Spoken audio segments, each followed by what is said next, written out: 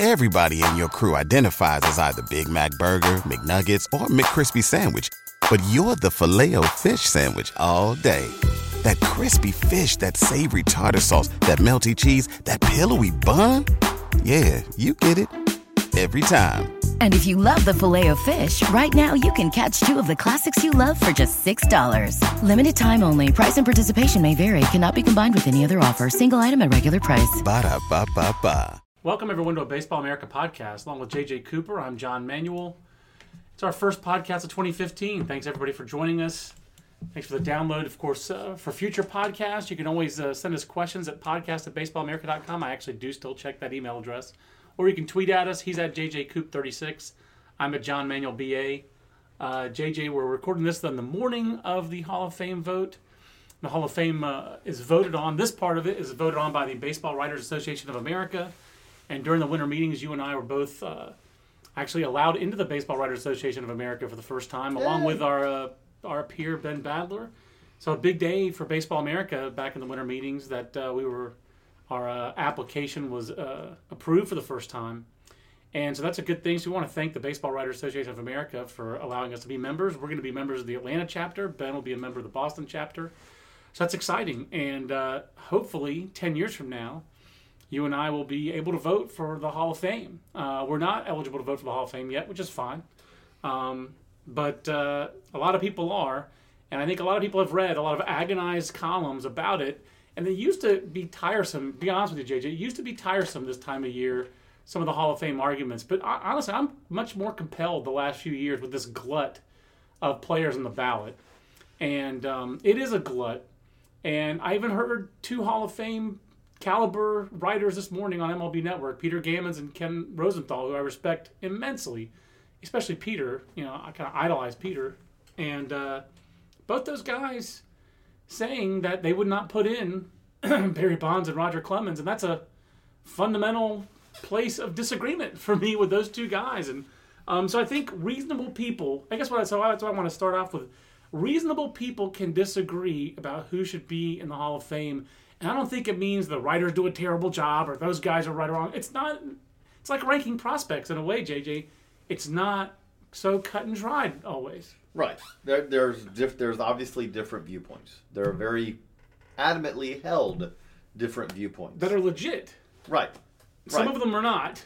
That's the agonizing ones. And then you throw into this, which is that, and then as you talked about this glut, then there is the somewhat artificial constructs that limit this debate. Because on one end, you have the people who say, I'm not voting for suspected PED users, which is a viewpoint. On the other end, you have people who say, I'm voting based on what happened on the field and whether PEDs or not.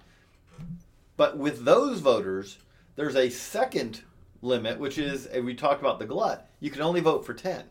Right now, if you are willing to vote for people who are suspected or were proven to have taken PEDs, I don't think that I don't care how restrictive you are in your viewpoint of the Hall of Fame and how restrictive it should be as far as the elite level that you have to reach, there are more than 10 candidates. Yeah, if there were no limit, I mean, Rafael Palmeiro would have been in a couple of years ago.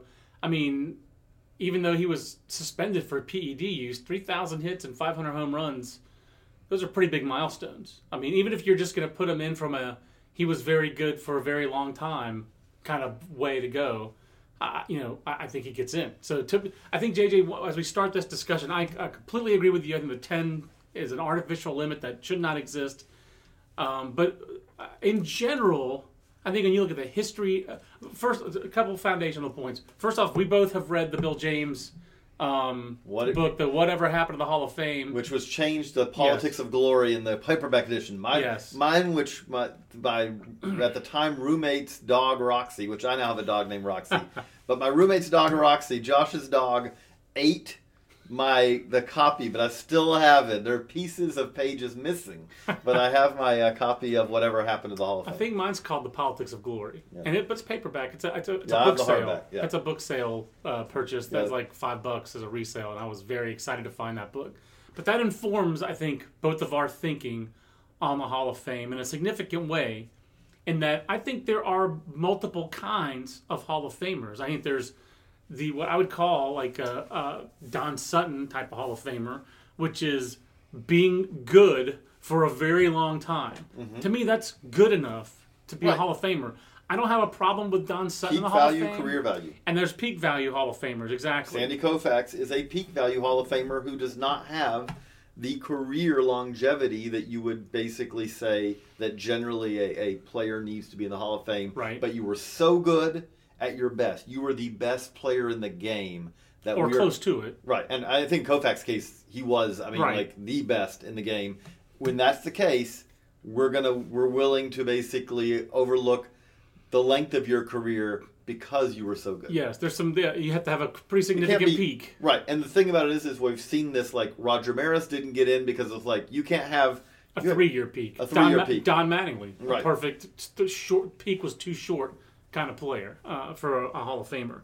But so on this year's ballot, which is a huge ballot, we've got some all-time inner circle Hall of Famers. For me, Randy Johnson and Pedro Martinez are inner circle, all-time elite Hall of Famers. Just like last year when we had Greg Maddux, who is... Yeah, inner circle. And I would say Frank Thomas was close to that. He's one of the all-time best first basemen. And we'll get to this debate later, but depending on your viewpoint, we have two other guys on this ballot who are... but we'll get to that debate later with Roger Clemens and Barry Bonds. I want to start with the easy ones, which are Pedro Martinez and Randy Johnson. To me, Pedro Martinez is almost like a blend of Sandy Koufax. He's Sandy Koufax with a similar peak and a longer career.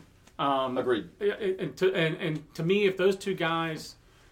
the only reason they shouldn't be on your ballot, for me, is if you do like Mike Berardino did and leave them off so you can get other guys on because you know the other people are going to vote for them. Which I don't know if I have the guts to do the strategic ballot like Mike Berardino did, but reading Mike's explanation of it, I respected Mike's ballot quite a bit, and I wouldn't have done it, but I respect the fact that he did it. I enjoy that but more than I'm not voting for him because if Joe DiMaggio wasn't a first ballot unanimous Hall of Famer, then I'm not making this guy unanimous. I don't know how many of those voters are left. It feels like they're fewer now than there used to be. Right, but now because of the glut, you have those being replaced by this is my last chance to get this guy on. Right, the strategic. So we both voted Johnson and Martinez pretty easy. I'm just going in alphabetical order of who else we agreed on because those two were the easy guys. We both voted for Craig Biggio. What's your quick version of why Craig Biggio? To me, Craig Biggio easily, and again, I'm rather restrictive. I think that the Hall of Fame has a number of players in it who should not be in the Hall of Fame. I think you look at the 1930 Cardinals and go, it was basically they're having a party, and if you weren't invited from that era, it was like, well, he hit 300 too. Well, yes, the entire league hit 300. But I think that there are, what I'm trying to say is I don't think that you determine who gets in the Hall of Fame by saying, well, this guy's in and this guy's better than him, so he has to get in. Because if you keep doing that and you keep judging it by the worst guy in the Hall of Fame, then you keep lowering the standards. Agree I feel like I try to me, the standard should be higher than that. To me, whatever standards you have, Craig Biggio meets those standards. I think that, I actually think that you can use, the writers can use, here's the guys that we have voted in historically, and that provides a useful baseline for the writers. The Veterans Committee has let in some pretty substandard candidates. The writers vote the worst player I can think of in the last 50 years, and we're fortunate at Baseball America to have a partnership with the Hall of Fame where we do the Baseball America Hall of Fame Almanac. And to do this podcast better, honestly, my son should be here because my 10-year-old Alex has memorized that freaking book.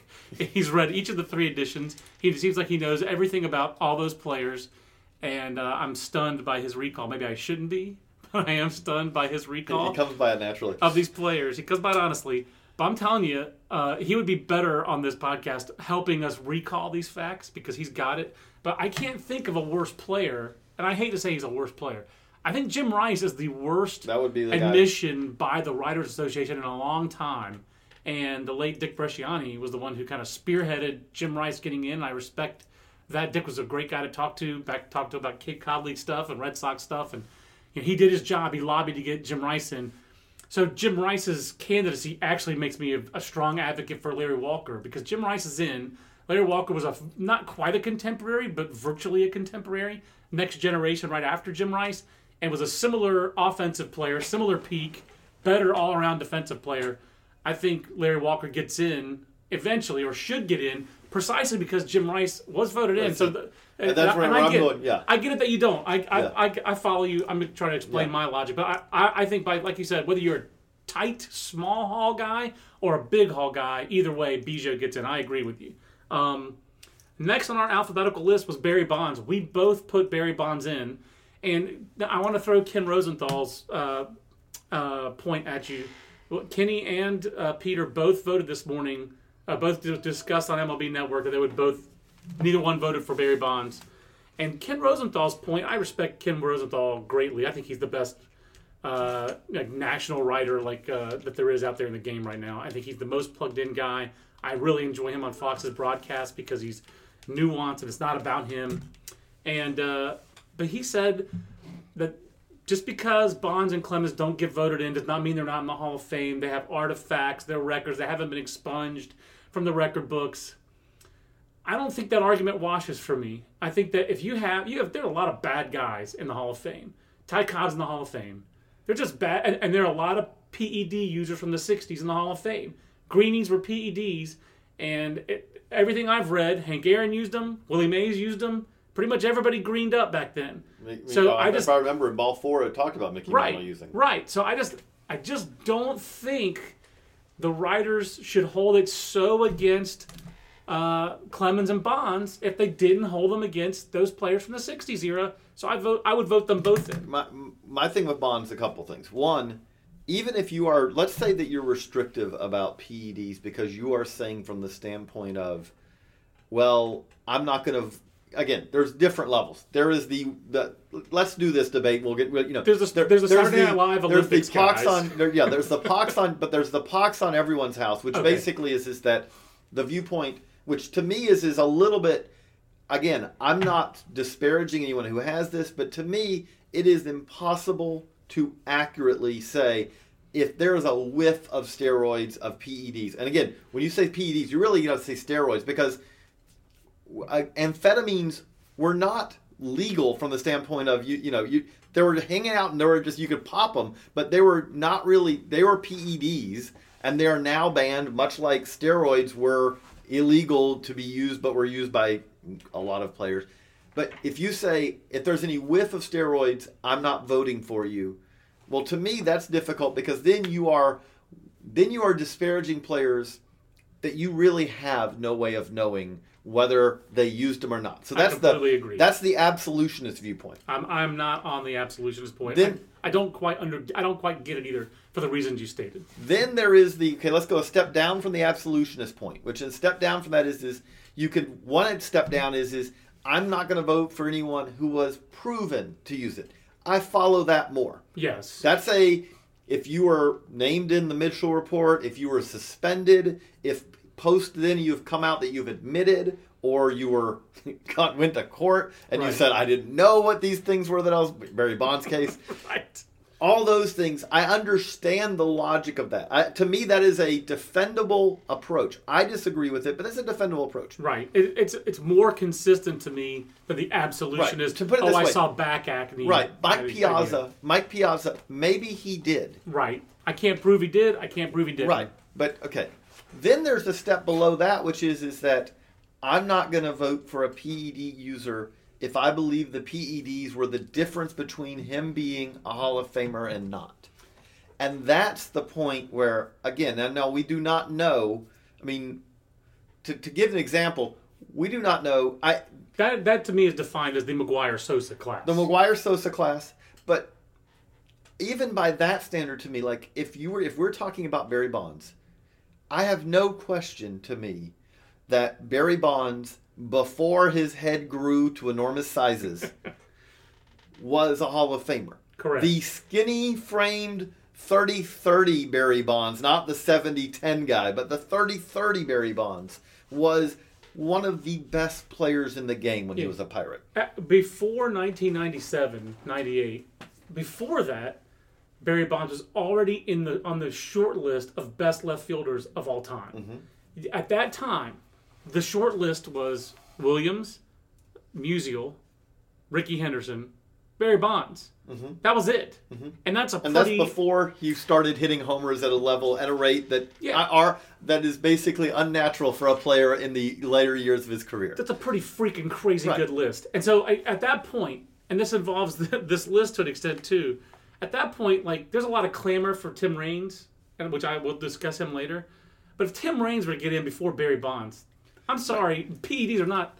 That boggles my mind. There's no way. So I am actually in that camp you just mentioned, where for me, McGwire couldn't stay healthy before PEDs, would not have been a Hall of Famer.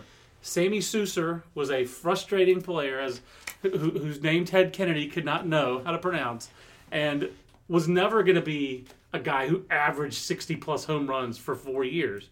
And then all of a sudden, he became that player. So that is actually the camp that I'm in. I think Bonds and Clemens demonstrated Hall of Fame ability and had Hall of Fame resumes before I believe they began to use. And so maybe I can't prove it, but that is the camp that I'm in. That's where I've wound up. To me, again,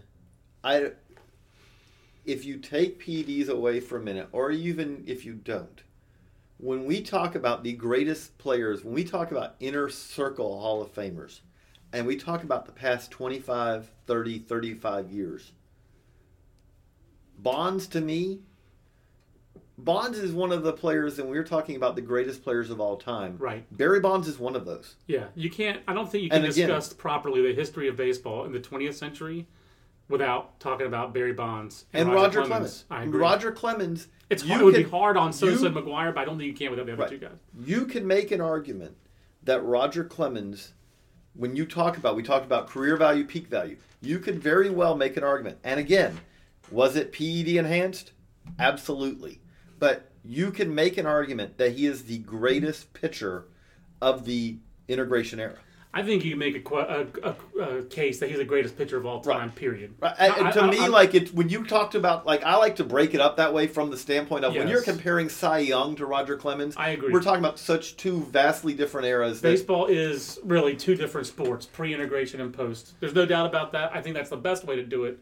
But even if you're counting those guys, best pitcher of all time for me, Roger Clemens. I mean, but you can't separate him from the PED stuff. But for me, now we're going to be doing this debate a few years down the road, maybe 5, maybe 6, maybe 7 or 8 if A-Rod somehow finds another stash of something. But we don't know that A-Rod. We have no way of knowing at this point with Alex Rodriguez. There is no way to know whether he was using before he ever, signed a first pro contract. Correct. We don't know. know. That being said, again, this is where, to me, my viewpoint on this, it's maybe too simplistic, but my viewpoint is that because we don't know, the easiest thing for me to do is judge by, was this guy, again, to use the same standards that we've always used, and to just ask the question, was this guy one of the greatest players?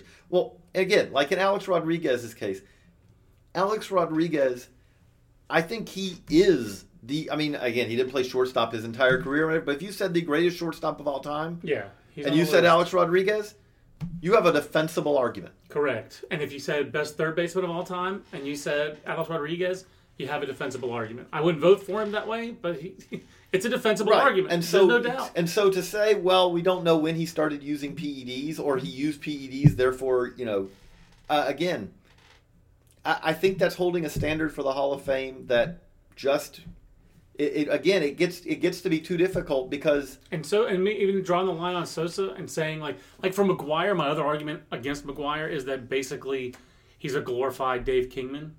I mean, he's Dave Kingman who walked more, and because he was in a much more offensive era, he hit 140 more home runs. I'm not saying I don't think he's a very different player from Dave Kingman at all. Right down to they were both pitchers and hitters. They both went to USC. They both started in the Alaska League, and they both were first base DHs. Kingman was probably a little bit better athlete. I follow you from your standpoint. If your level is without PEDs versus with, I follow. Mark McGwire with, and again, it was with PEDs, but Mark McGwire with PEDs, the reason I vote for him is that Mark McGwire, there was a stretch where he wasn't the best player in the game because we just talked about Barry Bonds.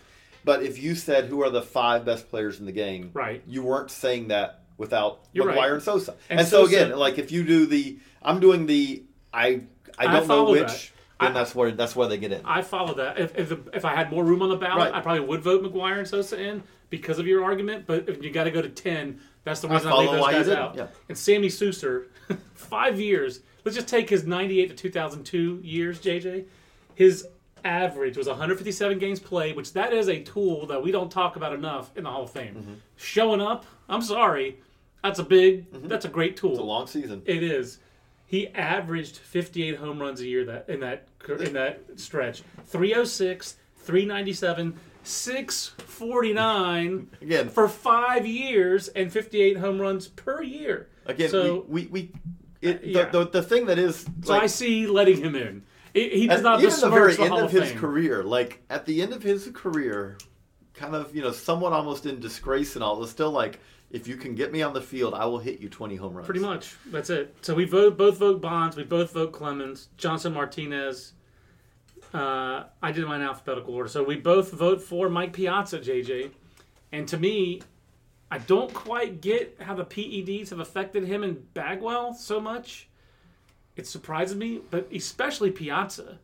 He's a slam dunk. Again. When you watched Mike Piazza, you had a feeling you were watching the greatest hitting catcher of all time. At the ABCA, the College Coaches Convention this weekend, I just saw Johnny Bench there, and I've walked past Bench and I've walked past Piazza. I've seen Piazza's a lot bigger guy than Johnny Bench, and it's not because of the juice. He's just a lot taller. He's just a bigger guy, and so I understand why Johnny Bench was maybe the best two-way catcher of all time. If he's not the best, he's behind Yogi Berra. When it comes to the best hitter, it's not close. I don't think it's not just not close with him.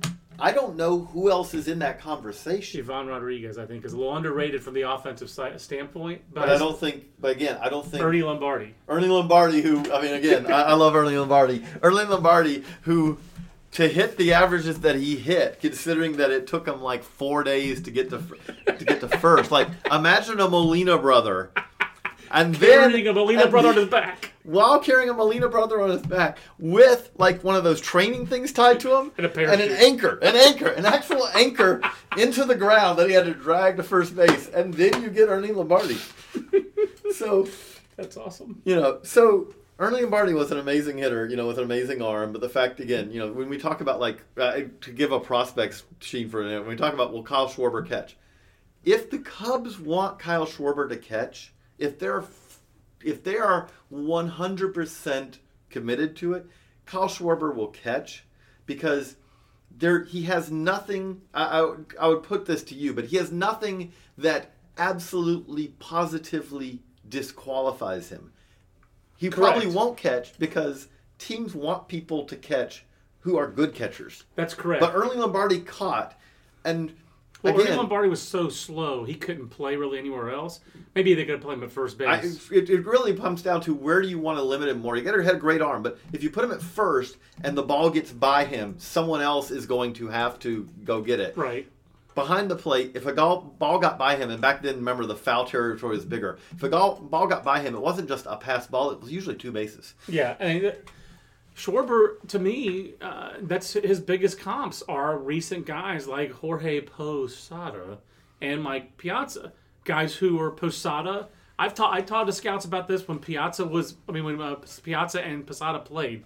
Piazza was like a 30 arm. Not like just terms of arm strength, but how it played well below average. And Posada was either a 30 or a 20 receiver, depending on who you talk to. The funny thing to me is I do think that Piazza's defense, while not great by any stretch, always got underrated from the standpoint of completely when it comes to especially the era that Piazza was playing. This was not 1915 or 1985. Right. In the era he was playing, Piazza as a receiver, let's not going to say 60 or anything, but let's say 45 or 50 receiver who called a solid game. The scouts, I talked to scouts about this when he was active. It was toward the end of his career, but that's exactly what they said. He was a fringy receiver. He gave you a good target. He wasn't great at blocking in the dirt because, again, he was just so big. But the Dodger teams, when he was young especially, those Dodger pitchers trusted in throwing to him. They didn't mind throwing to Mike Piazza. You can go back. Like Javi Lopez was a contemporary who was an offense-first catcher. And the Braves had pitchers who just wouldn't throw to him, including... Because he called a poor game. Correct. And Greg Maddux just couldn't take it. The Dodgers had good pitchers, but Ramon Martinez wasn't going, hey, I'm not throwing to that guy. Right. Pedro Martinez, early in his career, who played in Albuquerque with him, wasn't going, hey, I'm not playing with that guy. So Piazza, I completely agree with you. I think his defense, if Mike Piazza had tried to be a catcher in the 70s and 80s on the AstroTurf fields, when guys like Omar Moreno and Willie McGee were running around and stealing 80 bases a year, it wouldn't have worked. It wouldn't have worked. He would have been moved out from catching. But he played in an era where there wasn't a ton of speed. It was a power era. If Sammy Sosa's averaging 50 homers a year, you're not going to say, okay, the guy in front of him needs to try to steal second. He helped define the era. I think he's one of the best catchers of all time. I think he needs to be in the Hall of Fame. And again, if you are going, you have to me, go to if there's a whiff of suspicion. Right. To not vote him. I agree. You are in there has never been anything actually tied to him. Right. Mike Piazza should have a big problem with Murray Chass if he doesn't already. We both voted for John Smoltz. I remember being in college and having arguments with people about how you pronounce his name. Do you remember, did people ever pronounce his name as Schmaltz around you back in the day? I used to get a lot of that. I don't know what it was. I got a lot of Schmaltz. Probably it was because the fact that me being terrible at pronouncing names was never going to call anyone out for pronouncing a name wrong because, first remove the giant log in your own eye. That's right. Do you think that Smoltz would have gotten in pre-Sabermetrics, and do you think that he would have gotten in pre-Dennis Eckersley? Like if he was the first of his type? I feel like his candidacy benefits... Which, by the way, we don't know yet if he's getting in. Yeah, I think he's got a good chance, but I think, It's not a certainty for sure. I'm just curious what you think. I mean, I think he would have gotten in as the first of that type, but the fact that he doesn't have a gaudy win total or a huge save, I'm just curious. I think he would have gotten in, but it's not a slam dunk. I think, yes. If this was 19, I know no way to say it, but yeah, I agree with you. Because the best way I can put it is if all the voters were voters who covered baseball in 1960s and 1970s, I don't think he would get in nearly as easily. Right. But I think that nowadays you do have an electorate overall that looks at it and says, I'm not going to penalize a guy because he was one of the best starting pitchers in the game, and then he moved to the bullpen, and he was arguably the best reliever in the game. Right. Why am I, or second, he was in Mario Rivera's era. Right. But, he had years he was better than Mo. But, right, and then there's also Eric Gagne at that time, too, who was in the same category peak value as some of the guys we talked about. Eric Gagne is one of these guys who's just forgotten now. But Eric Gagne, holy crap, that guy was good at his peak. But no, I do think though that he probably he comes along at the right time for a guy with his kind of career path. And again, as you said, if you've got Eckersley coming, Eckersley kind of blazes the trail, and as great as Eckersley was at his best, I mean, John Smoltz was a significantly better and longer-lived, successful starting pitcher. John Smoltz never had a point in his career as a starter where he was a failed starter. Right. Dennis Eckersley, thanks to I believe he called it oil back then. Yeah. Thanks to the oil, I think Eck had periods where he failed. John Smoltz was a great starting pitcher who then, because of health reasons, moved to the pen and was every bit as good. And I love the fact that when he moved to the pen for 3 or 4 years, because of it was supposed to be better for his arm, he said, this is not better for my arm. They moved him back to starting. He averaged 200 innings a year for his first 3 years again back as a starter. I mean, the whole innings jump, John Smoltz, I think John Smoltz's athleticism is undersold. So those are the 7 guys. We agreed on 7 guys on the ballot. JJ, you voted for Souser and McGuire, whom we've discussed, and Gary Sheffield. Why don't you summarize Sheff's candidacy besides the fact that he has a cool nickname? I do think if you talk about the underrated guys, which sounds funny because it's hard to have underrated guys from an era where 50 home runs was kind of felt normal. Right. But if you talk about the underrated guys from that era, I do think that Sheffield is a guy who jumps out. At his best, again, he was... I was fortunate enough. 1992 is the first year that I got to cover baseball. I was actually, covering the Braves some for the Atlanta Journal-Constitution as an intern that year. So I got to do a story on Sheffield. So that year when he came through, and remembering him at the time, I mean, he made a run at the Triple Crown that year. He did. His offensive WAR in 1996 was 7.7 by BREF, and in 92 it was 7. So I mean, as an offensive player, if you use WAR, it gives Right. you. I don't buy it 100%. We don't want to get into that, but it gives you a little idea of he was a significant offensive player. He was not a great defender, but he was. You're talking about a guy who started at shortstop. I mean, he played at significant defensive positions, and he had a great arm again. And was I would say he's not getting in the Hall of Fame on his defense. Right. I'll put it that way. But the other thing that I always thought that was notable about Sheffield is that in an era where strikeouts came with the home runs, Gary Sheffield's walk to strikeout numbers were simply insane. He never struck out 90 times in a season, not to mention 100. He never struck out 90 times in a season, JJ. I'll be honest, I probably underrate him a little bit. Because there are 3 outfielders who I feel are Hall of Fame caliber in this ballot who are not going to probably get in. Sheffield, Larry Walker, and Tim Raines. And I probably rank Sheffield 3rd out of those, and I probably shouldn't. You can you have him first. To me, I have him first, and the reason I say this is compared to Larry Walker. The problem with Larry Walker that's always difficult is trying to filter out the Coors Field, which is not easy because. See, I don't think that's the problem. But here's what I'm saying. I'm not saying he's not a great player, but you look at Larry Walker's numbers.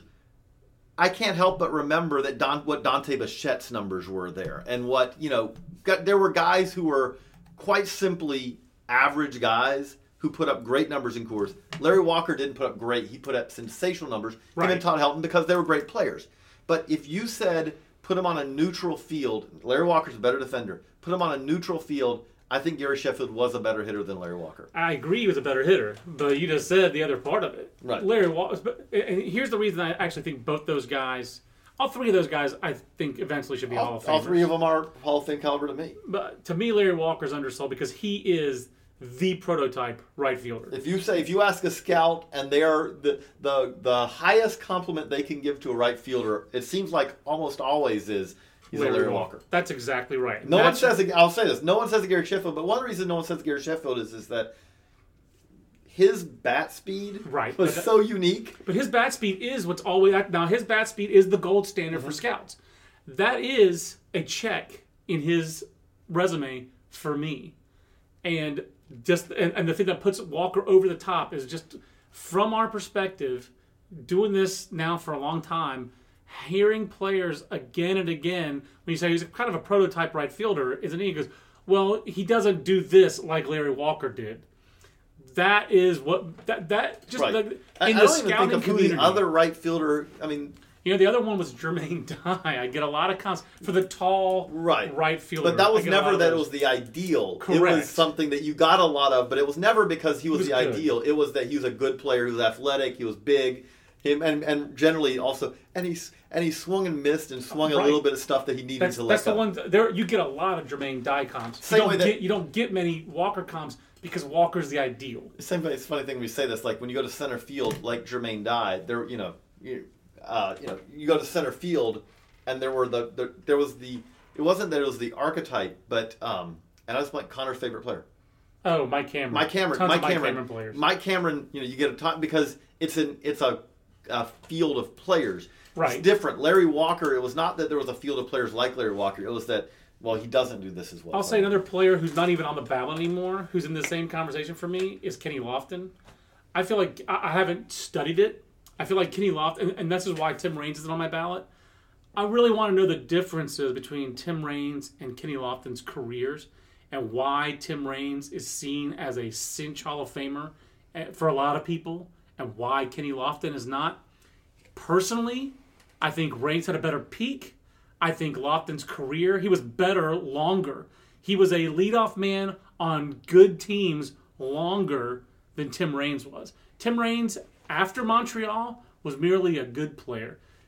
Kenny Lofton was a great player. Was a very good player, I think, longer than Tim Raines was. I think Kenny Lofton's criminally underrated. I don't know why. I don't understand it. I think it was Dave Schoenfield at ESPN. Someone did a story the other day on the best players who fell off the ballot, under 5%, and Kenny Lofton's on that team, and Lou Whitaker gets a lot of publicity for being on that team too. I think Kenny Lofton's the best player on that team by a lot. I just don't get how he fell off the ballot. I really just don't see his career as that different from Reigns'. But I get why he fell off the ballot, though, which is that, again... This ballot got too crowded? If you're voting for 10... Yeah, you're right. I mean, again, the voting... It's frustrating that he fell off. I'm going to do a little aside here. Sorry, I'm hitting you blind with this, but we have the same kind of construct problem. The Golden Era, committee met in December and didn't vote anyone in. Yeah. And there does seem like that there's some ballot construction issues there in that, from what I understand, everyone voted for the maximum number of players. And they still didn't. But because there's enough good candidates, or that people consider good candidates, no one reached the threshold they needed. Because, and this is an interesting, the Hall of Fame has done it the way that it's done it for a long time, and I don't think it's probably going to change. When the baseball writers have even kind of brought up the idea of what about the idea of us voting for whoever we feel is qualified, and if that means I vote for 20 guys, I'm for 20. And that's not the way the Hall of Fame wants to do it. It's their Hall of Fame. Right. It's their right to do that. But I do think, though, that one of the difficulties with a ballot-based system where you have a threshold and you vote for, when you have a number of candidates, it does become a problem. I think it's a better system than you look at to me in the U.S. the NBA Hall of Fame, the Basketball Hall of Fame. I can't even tell you what their system is because it seems like it. Yeah, I can't either. NFL, I know what it is, and I think the baseball version is much better in that the NFL one is a group of experts, but they get together in a room, they hash it out, and then we can only vote this many. We're going to settle on these together. I think that becomes, that's a little bit more like the Veterans Committee used to be. Right. Where things could get swayed because if you have a good person making the case, a persuasive person making the case, or you have a persuasive person making the case against a player, right, it can kind of sway things too much. Like the guy who stands up and kills Art Modell every year. Keep it up. I'm happy to hear that. I hope that happens in perpetuity. That was an easy one. But yes, it was. But if you take a team from Cleveland, yeah, I don't want to start.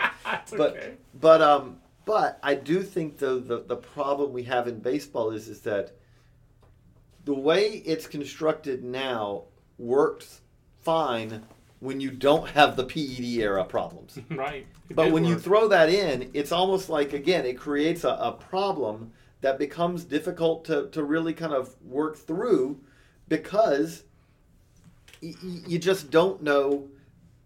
Again, if everyone thinks that there's all these qualified players and players are not getting it, not because people don't think they're qualified, everyone, again, if it's something where 75% of the balloters think the player's qualified, but he can't get in because everyone thinks that there's 15 qualified players. Yeah, that's an issue. It's an issue, and the Hall of Fame keeps losing money every year, basically every year. I mean, I've lost more than $1 million last year. They don't want that to keep happening. The way they make money, I would think, is they have people come to see the Hall of Fame, and they come to see people in the Hall of Fame. I mean, again, they're in a difficult situation also, though, because they're in Cooperstown, New York. But there is a core of baseball fans. There's a group for whom the people who want the Barry Bondses of the world want them in. The people who don't want Barry Bonds in, Barry Bonds being a Hall of Famer is a stain against the entire institution. And they're not coming if he's in. The vehemence of the anti-PED player is, I would say... That's actually a very compelling argument, JJ, because that is basically where the country is politically right now. You have movements in one end of the spectrum when you see 30-plus states, just for example, have approved gay marriage. Mm-hmm. But you also see 30-plus states now are Republican-controlled in their state legislatures and governors. Those two things are at odds, and yet they've both happened because the vehemence of people brings them to the polls. So I follow you. What I'm saying is it's a very similar situation. The vehemence is that... I think there's that's a compelling argument. I'll put it this way. If you if you're one of these writers who announces your ballot and you announce I didn't vote for any PED users, you will get. I'm sure there's going to be some bloggers and all who may point out like, okay, it's an inconsistent or whatever. But you're going to get a lot of emails from people or letters, handwritten letters saying, "Thank God someone's standing at the door." Whereas if you submit a ballot, and publicize a ballot that you voted for Barry Bonds and Roger Clemens and all that, the anger of the people who disagree is going to be stronger because, again, baseball is a unique sport in many ways. I've gotten in one of my, time to time rabbit holes where I've been going through the really old baseball guides from the 1890s, the 1900s, the 1910s.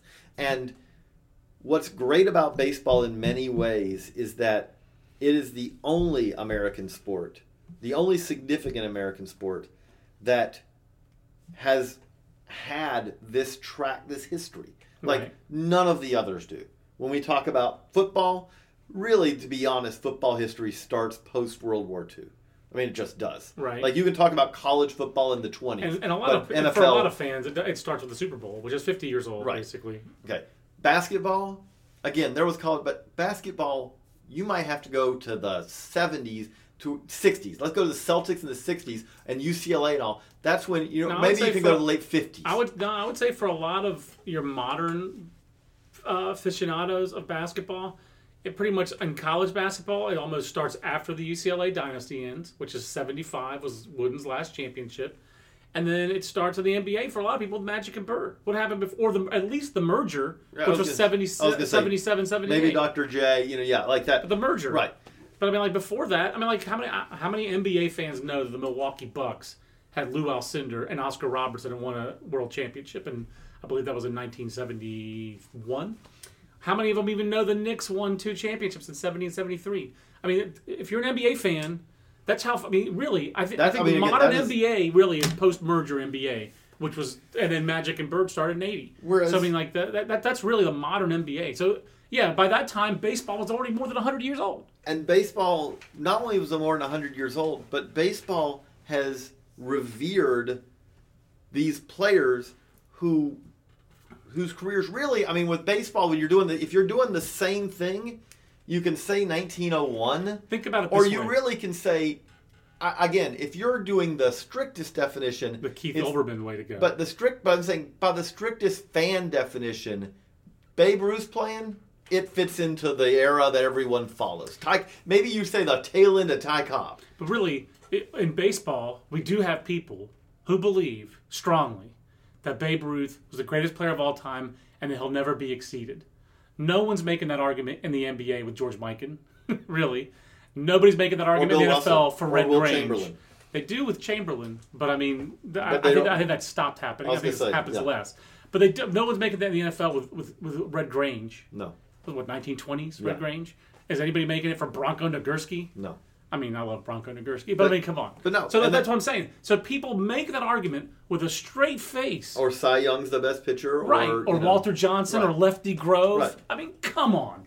Come on. And again, if you want to say that they're the best because where they stood compared, if you want to say Honus Wagner, who I think you could, compared to where he was in his era. I forget who wrote the article about Honus Wagner, but he talked about how the players that Honus Wagner played against, like the average size was like 5'7", 150 or whatever. The average other sit in a seat in Fenway. Exactly. And go, okay, wait a second. This is what the average, And that was an important piece for me to read. It was just over like Christmas break last year, maybe like a couple months. It was during Jeter's retirement. And the guy was saying that he was making the argument that Jeter was the greatest shortstop of all time. I don't agree with that, but if you want to say Jeter was better than, I think I can see where he'd say Jeter was better than Honus Wagner because the competition level was so much more difficult, and the degree of difficulty just in terms of jet travel, all these kind of things. Again, if you talk about it from the standpoint of, if you say I'm only going to look at a player in his own era, I follow it. Correct. But if you say that we got a time machine and we picked Honus Wagner up and we put him. We don't need a hot tub for that. And we put him into 2015, I don't know if he's a big leaguer. I haven't even seen the movie Hot Tub Time Machine, but every time I hear the word time machine, I either think of Doc Brown or that stupid movie Hot Tub Time Machine. But you're right. If you put Honus Wagner in the Hot Tub Time Machine and brought him to today, I think he'd be a big leaguer, but I don't think he'd be the greatest player of his era or second best. I'm not saying he wouldn't eventually get there, but I'm saying like the day he arrived. Again, we're talking about some weird hypothetical. But the day he arrived, and it's like, wait, this guy throws really hard. Exactly. Wait, and they're replacing him. They're bringing someone else into the game. By my fourth at bat, I'll get him. Wait, what? Who's this guy? What is this cut fastball? Wait a minute, that's a slider. I don't even know what a slider is. Yeah, no, is that a nickel curve? Exactly. No, but I'm saying like it's funny. Like also one of those old baseball guys from like 1905 who threw out the idea of that every pitcher there's going to be a time where you have a rough stretch, and the proposal is I think you should be allowed to leave the game, take a little breather, and come back in because again. There was the idea that maybe you might have to relieve a guy every now and then, but the idea was, but you only have your pitcher, so that's right. Why would you, but so as soon as he's ready to go again, he needs to go back out there. They're not going to prove. It's a different game. All right, we got to wrap this up. Yeah. So there's 3 guys I voted for that you didn't vote for. I voted for Jeff Bagwell. I just think Jeff Bagwell's on the short list. When you really look at it, of greatest first baseman of all time, he was a two-way player, he was a defender and an offensive player. He ran the bases. I think he's in the very, very short list of the greatest players in Astros history. If he's not the greatest player in Astros history, he's right greatest on the trade short in list. Astros history also, I think. No doubt about that. And Joe Morgan would be the worst trade. Correct. So for me, Jeff Bagwell was at his peak in 1994. You're arguing he might have been the best player in baseball. Right. Period. In that 1 year. I don't disagree with you. He just ran out of room? Ran out of room. Okay. I'll put it this way. And again, I'm not asking for exact number because I didn't, we're doing this hypothetical exercise. We're not voters again. Let's make this clear. Yes. But you got to 10. I didn't sit down there and go, okay, so really if it came, how many would I vote? I know it'd at least be 14. It might have been like 17 or 18. I think it would have been 17 or 18 for me. Curt Schilling, I put him in. I think if you put Smoltz in, you put Schilling in, they're a matched pair to me. And I believe that those guys, the difference between those guys and Mike Mussina is that Mike Mussina was a number 1 starter for a while, couldn't get over a hump, didn't win a World Series in Baltimore with some really loaded teams, and then went to New York and was very comfortable being a 3 or 4. And to me, that was not Curt Schilling, and that was not John Smoltz. When they were in the staff, they were the ace. Give me the GD ball, and I'm going to win you a World Series. And Schilling did it twice. Smoltz did it once. Almost did it twice with the 91 Braves. It wasn't his fault. Lonnie Smith says, yes, exactly. So to me, that's a separator. It's a small separator. I still think Mussina is a Hall of Fame caliber pitcher, but that's why Smoltz and Schilling are greater than Mussina for me. Again, and I think you have to split hairs. You have to split hairs at this point because the reality of it is that I do think, again, with Schilling, I didn't. The funny thing is I didn't even get to the point of really bearing down on Schilling just because I was like, I whether he is or not for me, I know I like these guys better. Interesting. And that was, I think Schilling is the greatest combination of power and command in modern baseball history. That's another factor that sets him apart. There's no power pitcher who threw as many quality strikes as Curt Schilling. And that, again, he is a prototype. From a scouting grade, he pitched basically like a 6 or 7 fastball with 8 command, JJ. I mean, he was really he was a 1.5 to 2 pitch pitcher. Yeah, basically, and with amazing success. So for me, he's just very similar to Smoltz, and I put him in. And then I put in Alan Trammell basically at the last minute. A, because I think he does need the support, and B, from that shortstop thing we talked about. I think it's really hard to find great shortstops, and I think he was a great shortstop for a very long time. He was a very good player for a very long time at an extremely demanding position. When you really measure his career, it's very, very similar to that of Derek Jeter. He didn't win 4 or 5 World Series like Jeter did. He didn't play on as good of teams. And he was, I think you can make the argument, the best player on the best team of the 1980s, the Detroit Tigers. I put him in. How much does he get hurt? Because I think this, for me, he wasn't going to be one of my 10. How much does he get hurt because of the difference between the other shortstops in the game when he played and the shortstops in the game now, like in the last a decade later. Because I think he was a bridge. He did have he had 2 years where he hit 20-plus home runs. Right. He wasn't a power first But what guy. I'm saying is that when Alan Trammell was a shortstop, again, I go back and forth because when Alan Trammell was shortstop, you had him and Ripken, who were these... And Robin Yount when he played shortstop. Right. And Robin Yount when he played shortstop, who were these offensive, middle of the line, could be a middle of the lineup type guy or a top of the lineup type guy in an era when a whole lot of teams had 190 or 210 hitting nothings, right, batting at the bottom of the order. And at that time, so they really stand out. And rightfully so, because again, if you said the difference between Alan Trammell and what the average production of a shortstop for most of his career, it was much more immense than when you talk about, I would say probably even a difference between Jeter and the average shortstop of the late 90s, because at that point, again, Jeter was up above it. Yeah. But in the late 90s, you had one of many. He was one of many, because at that point there was no one who was playing shortstop who was hitting 220 of no power. At that time, every once in a while, it seemed like a lot of other, every once in a while, Jay Bell's going to hit 30 home runs this year. Oh, wait, Jose Hernandez is going to play shortstop this year and hit 18, 19 home runs. Strike out the 100. Right, 180, exactly. But there were guys who just did that as a matter of course. Jeter did it every year, which is what was Jeter's greatness.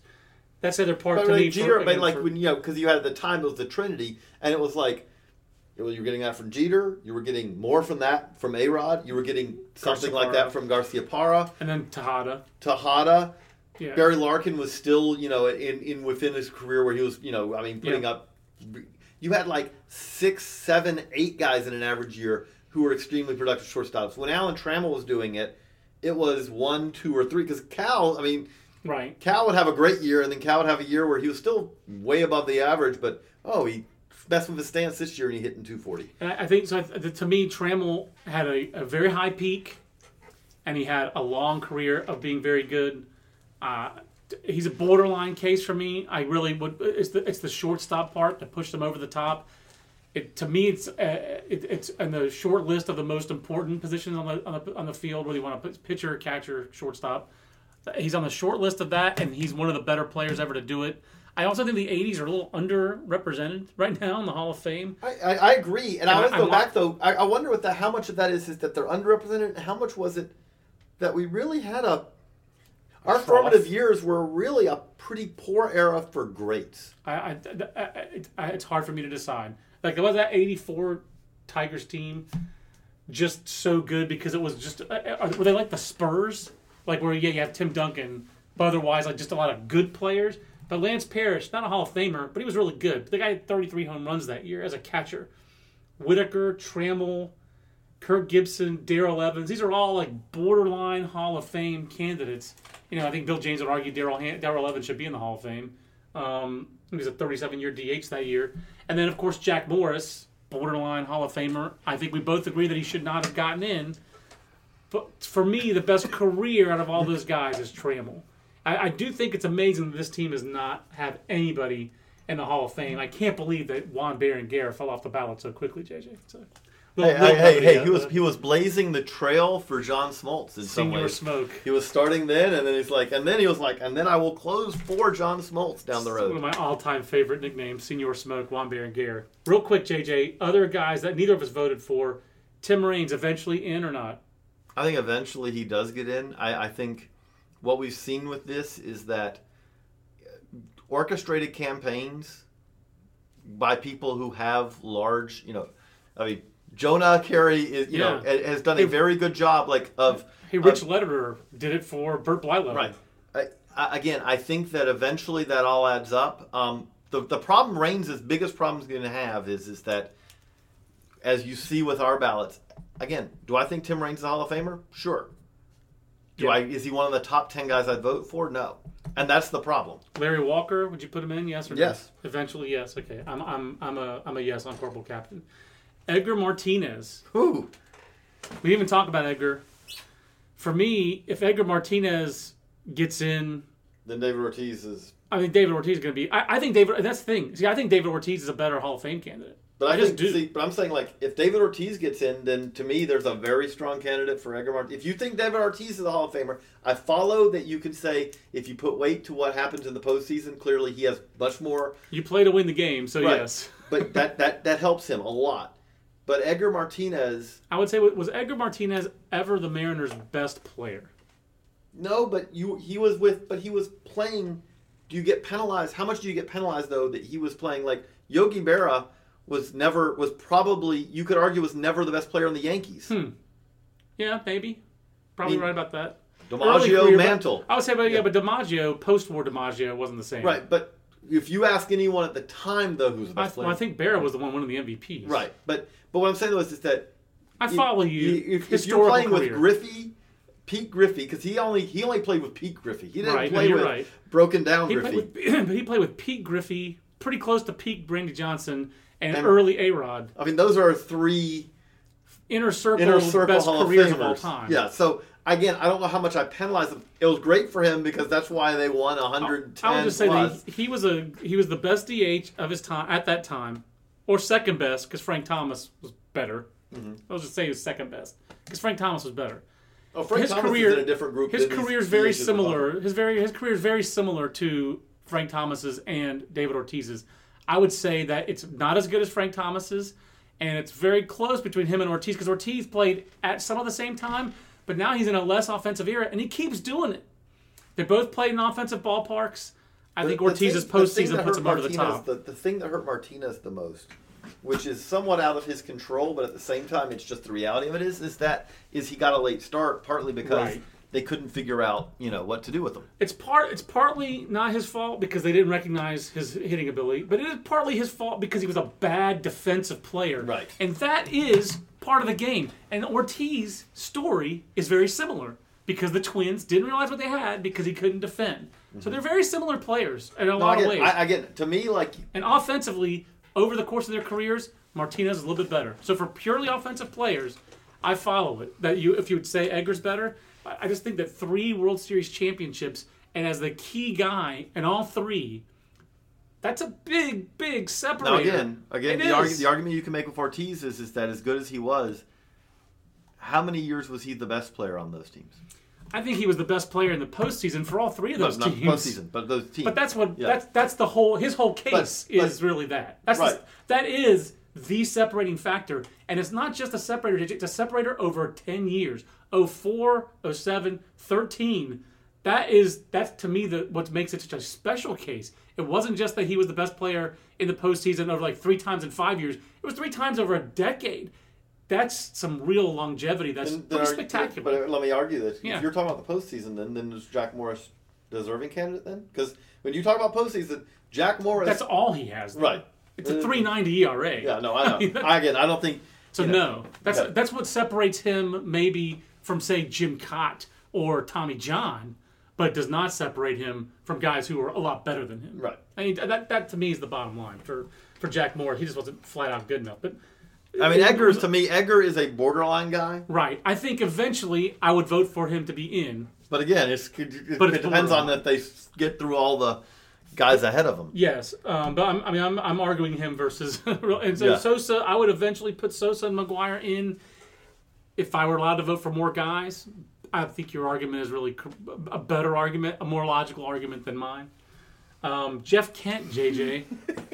See, I don't think of him as a Hall of Famer, but honestly, I've never really bared down on his. If you bear down on him, it's a very compelling case. Now, he's basically a lower batting average Rogers Hornsby, and I make that comparison in that extremely offensive second baseman, irascible, not likable human being, but that really doesn't matter. Again, to me, it doesn't matter. Did it keep them from winning? No. How about Brian Giles? No. And I like Brian Giles. But I love Brian Giles, but no. Freddie McGriff? No. Carlos Delgado? Closer, but no. I think actually McGriff is closer because McGriff, if he'd come along 5 years later, he would have hit 500 home runs. He'd have gotten in. And I don't think of Freddie McGriff as a user. He was a slent. I mean, again, I'm not going to even get into the suspicions on that. Yeah. But I think the Tom Emanski commercials might put him over the top. I thought that Fred McGriff led the league in homers more than twice. That was my impression. He only led the league in homers twice. If you say Fred McGriff, yes, I'm not gonna I am not gonna rail against that because we are right now. There are so many people who are good candidates who aren't even getting close. 11, 12, 13, 14, 15, 16, 17, 18. We've put in 18 guys through Kent. I think you and I are agreeing on 18 guys. And then McGriff and Delgado are pretty borderline for me. I would probably say yes to McGriff, and I haven't bared down on Carlos Delgado. But I think if you put McGriff in, Delgado's extremely similar. He hit 20 fewer home runs in his career. Again, I love Carlos Delgado. There's a part of me that really my brain short circuits in all this because we're both kids, who basically we were kids of late 70s baseball. Yeah. 80s baseball was our formative years. Yeah. So you put all that together, and if you got the time machine, and now we have more advanced statistics and all that, but if you got in the time machine, we are in 2015. But if you told 1985 me, who was really into this kind of stuff already, yes, and you said I was 13 at the time, if you told me, there are guys who are going to hit 460, 470, 480, 700. There's a guy's going to hit 762 home runs and not be in the Hall of Fame. My head would have exploded. But at least the 700 would be okay, did he kill a man on the field, or something I would have. Was he a communist? That's what I would have said. I would have tried to wrap my brain around that part. But if you'd have told me, no, there are going to be guys who hit 300 with 500 home runs for their career, or right around that, and they're just going to not be voted in because it's I don't know if that's a Hall of Famer. My head would have I would not have been able to comprehend it. And I follow it in some ways in that, okay, let's go down the road. Jim Thome. Easy. I agree. Easy. I agree. To me, he's easy. I don't think it's going to be easy for him. Really? I don't think so. I think Big Jim's going to get in pretty easily. I really do. I think he's going to get on the first ballot because I don't think he's thought of the same way McGwire and these guys are. I don't. Or even Bagwell. Jeff Bagwell, I can't. I didn't even put him in my 10 because there's so many candidates. But Jeff Bagwell, there is nothing statistically where I can say, where anyone could say, oh, no, it's not. I don't sense there's the same suspicion with Thome that there is with Bagwell because Thome hit for power early in his career and Bagwell didn't. And that seems to be what people base it on for Bagwell. And this I think it's stupid. I know. And this is where, to me, this is the point where I lose the understanding with the absolutionist viewpoint. Yeah. I mean, I agree. Again, I follow it more if you say, I'm just literally not voting anyone from that era, which to me, again, I can't understand that viewpoint. But when you say, that's a give-up viewpoint. Right, but if you say, I think that there's at least a chance that he did, even though there's no proof of any sort, I can't see that as a reason to say, no, I'm not voting for a guy. Me neither. Chuck Skinny, Carlos Delgado, only made 2 All-Star teams. So he hit 473 home runs, JJ. Where do you think that ranks in career, according to BaseballReference.com? Now it's 16th. 31st. I mean, seriously. And again, if you said 1985, if you were talking about this in 1985, it would have been at that point, I'll put it this way. I mean, at that point, I could have run through every player over 500. I mean, I think I'm going to try to do that. I mean, you started off with Aaron. You went to Ruth. You went to Mays. Mm-hmm. You went to Frank Robinson. Mm-hmm. Killebrew. Now, it depends on how far back you go. After Killebrew, wasn't it Reggie Jackson for a while at 563? Something like that. I mean, yeah. I mean, then you had, I don't remember who's in between, if there's a 540 in there, but I know Williams and was 521. Was it Mickey Mantle 521 as well? These were the greats. I mean, these were, And Willie McCovey. Oh, Jimmy Double X Fox is 534. Mantle's 536. I forgot about Jimmy Double X Fox. I mean, Michael Jack Schmidt, 548. But right now, Michael Jack Schmidt is 15th all time. I mean, Jimmy Fox is 17th. Willie McCovey, Frank Thomas, Ted Williams, 521. Again, I mean, Albert Pujols about to pass all those guys. The funny thing about that also is that we're going to see Is the that same bad? thing, but we're going to see the same thing happen. Like, logically, no one has ever actually proven anything with Albert Pujols. But Yeah, you're right. we're going to see the same, I don't call it a rumor campaign. How about Manny Ramirez? Is Manny Ramirez going to get into the Hall of Fame? I don't think Manny will. I don't think he will either. But I'll say this at least. With Manny, you can make what I best would call the Dick Allen argument, in that Manny had times where his makeup actually actively hurt teams winning and losing. It wasn't a good teams, but he would... That's hard to say because he was on great teams. He was on great teams too, but... Always. No, The but- Indians were an all-time offense. But- the Red Sox won 2 World Series with him, and the Dodgers won playoff series with him as their best player. I don't disagree. What I'm saying is what I'm saying as far as people voting, though, there's going to be memories of that. There were years where he pretty much forced, he really did almost force a trade. He pushed down the traveling secretary with the Right. Red Sox. It sounds like there were some times where he was But there was also guy. if I remember right, though, he was also like with injuries and all, he was kind of pulling, there was, Right, but also, but he didn't, like, compare him to Nomar. The Red Sox got better. It was like a Ewing theory with Nomar. That didn't happen necessarily with Manny Ramirez. Manny Ramirez is, to me, like, again, if you I ask don't me, think he's getting in. if you ask me, I'm voting for him because he's one of the greatest hitters Of all time. of all time. Pure. He was pure. There's no doubt about it. For me, I think it's going to be hard to put him in, but he's very comparable to Reggie Jackson as a career. And a better hitter. Better hitter. And if you're talking about makeup And he was actually, teammates didn't like him, all that kind of stuff.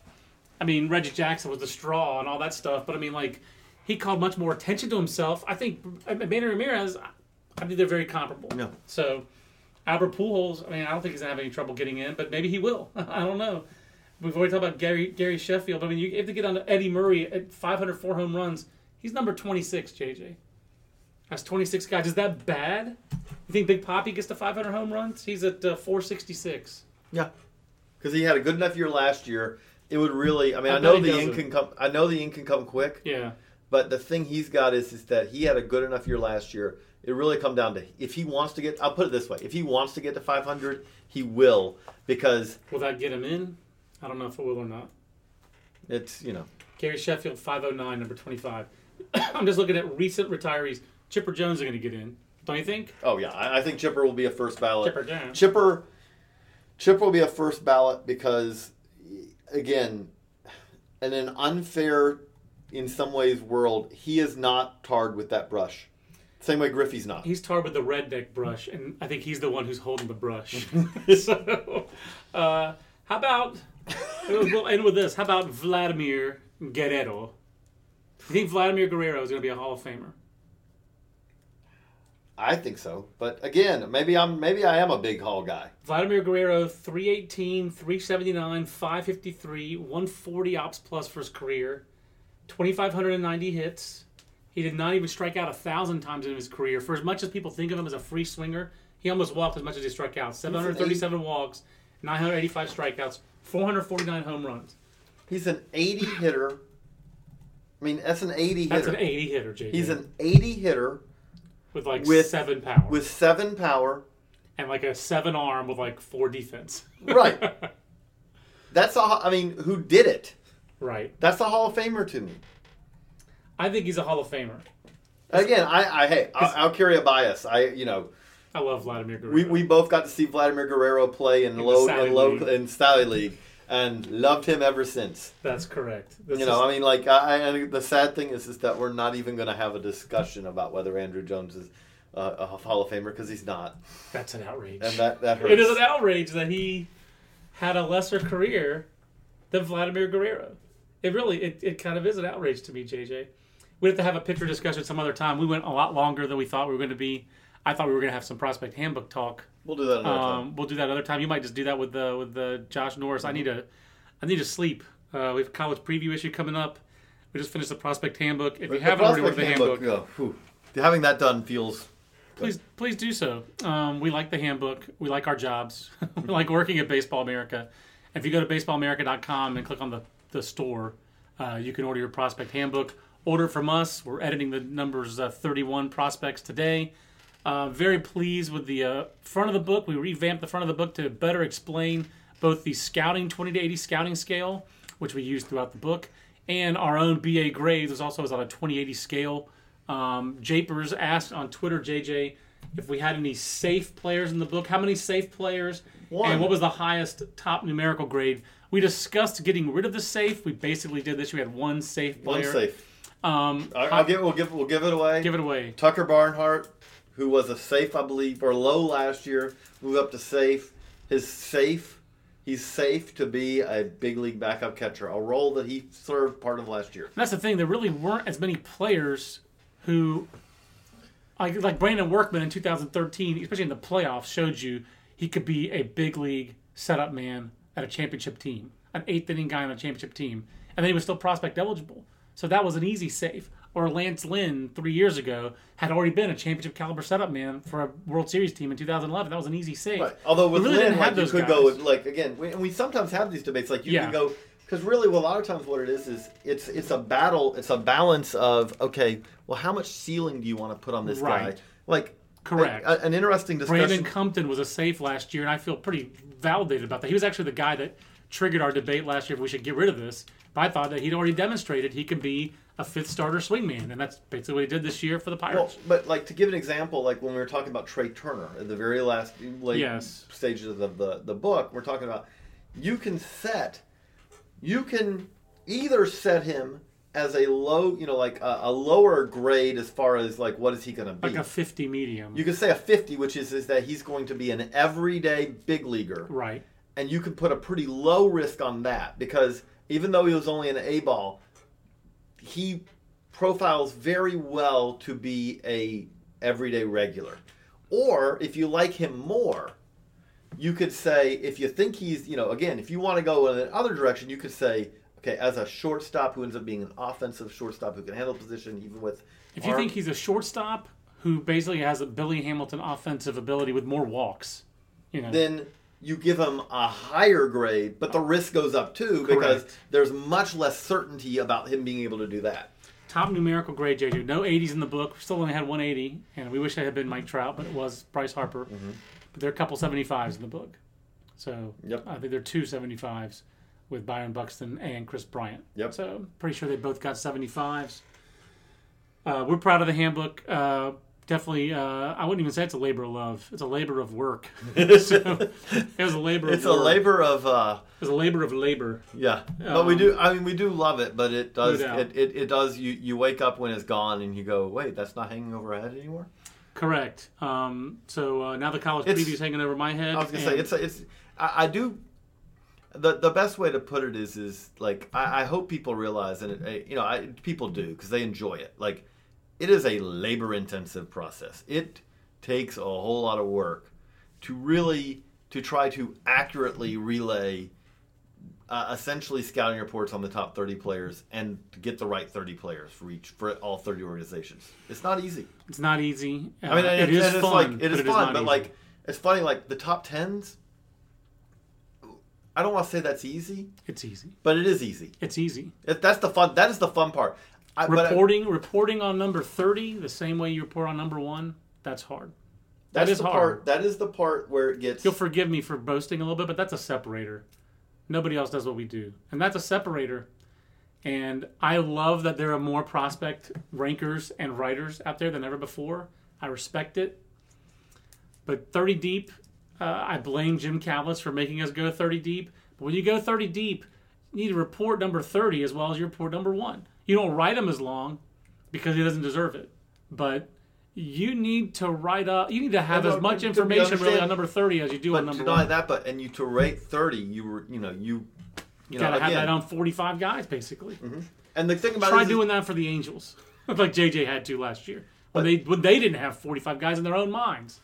But we have had times before. I love it when you're talking to a team and they're like 30, yeah. But one of the reasons we like going that far, and one of the reasons it's important is why I love going back to these old baseball guides. Yeah. What we're trying to do... Can't predict ball, that's why. But also what we're trying to do this is my pitch I make for the Prospect Handbook. And I know people have it, maybe you buy it and you only use it for fantasy purposes, and at the end of the year, you're done with it. For me, one of the things I love about it is it's also a time capsule. Yep. And with the thing about a time capsule is that it is great to me to go back and look, what was the industry thinking about this player 10 years ago? I love that aspect of it. What was it?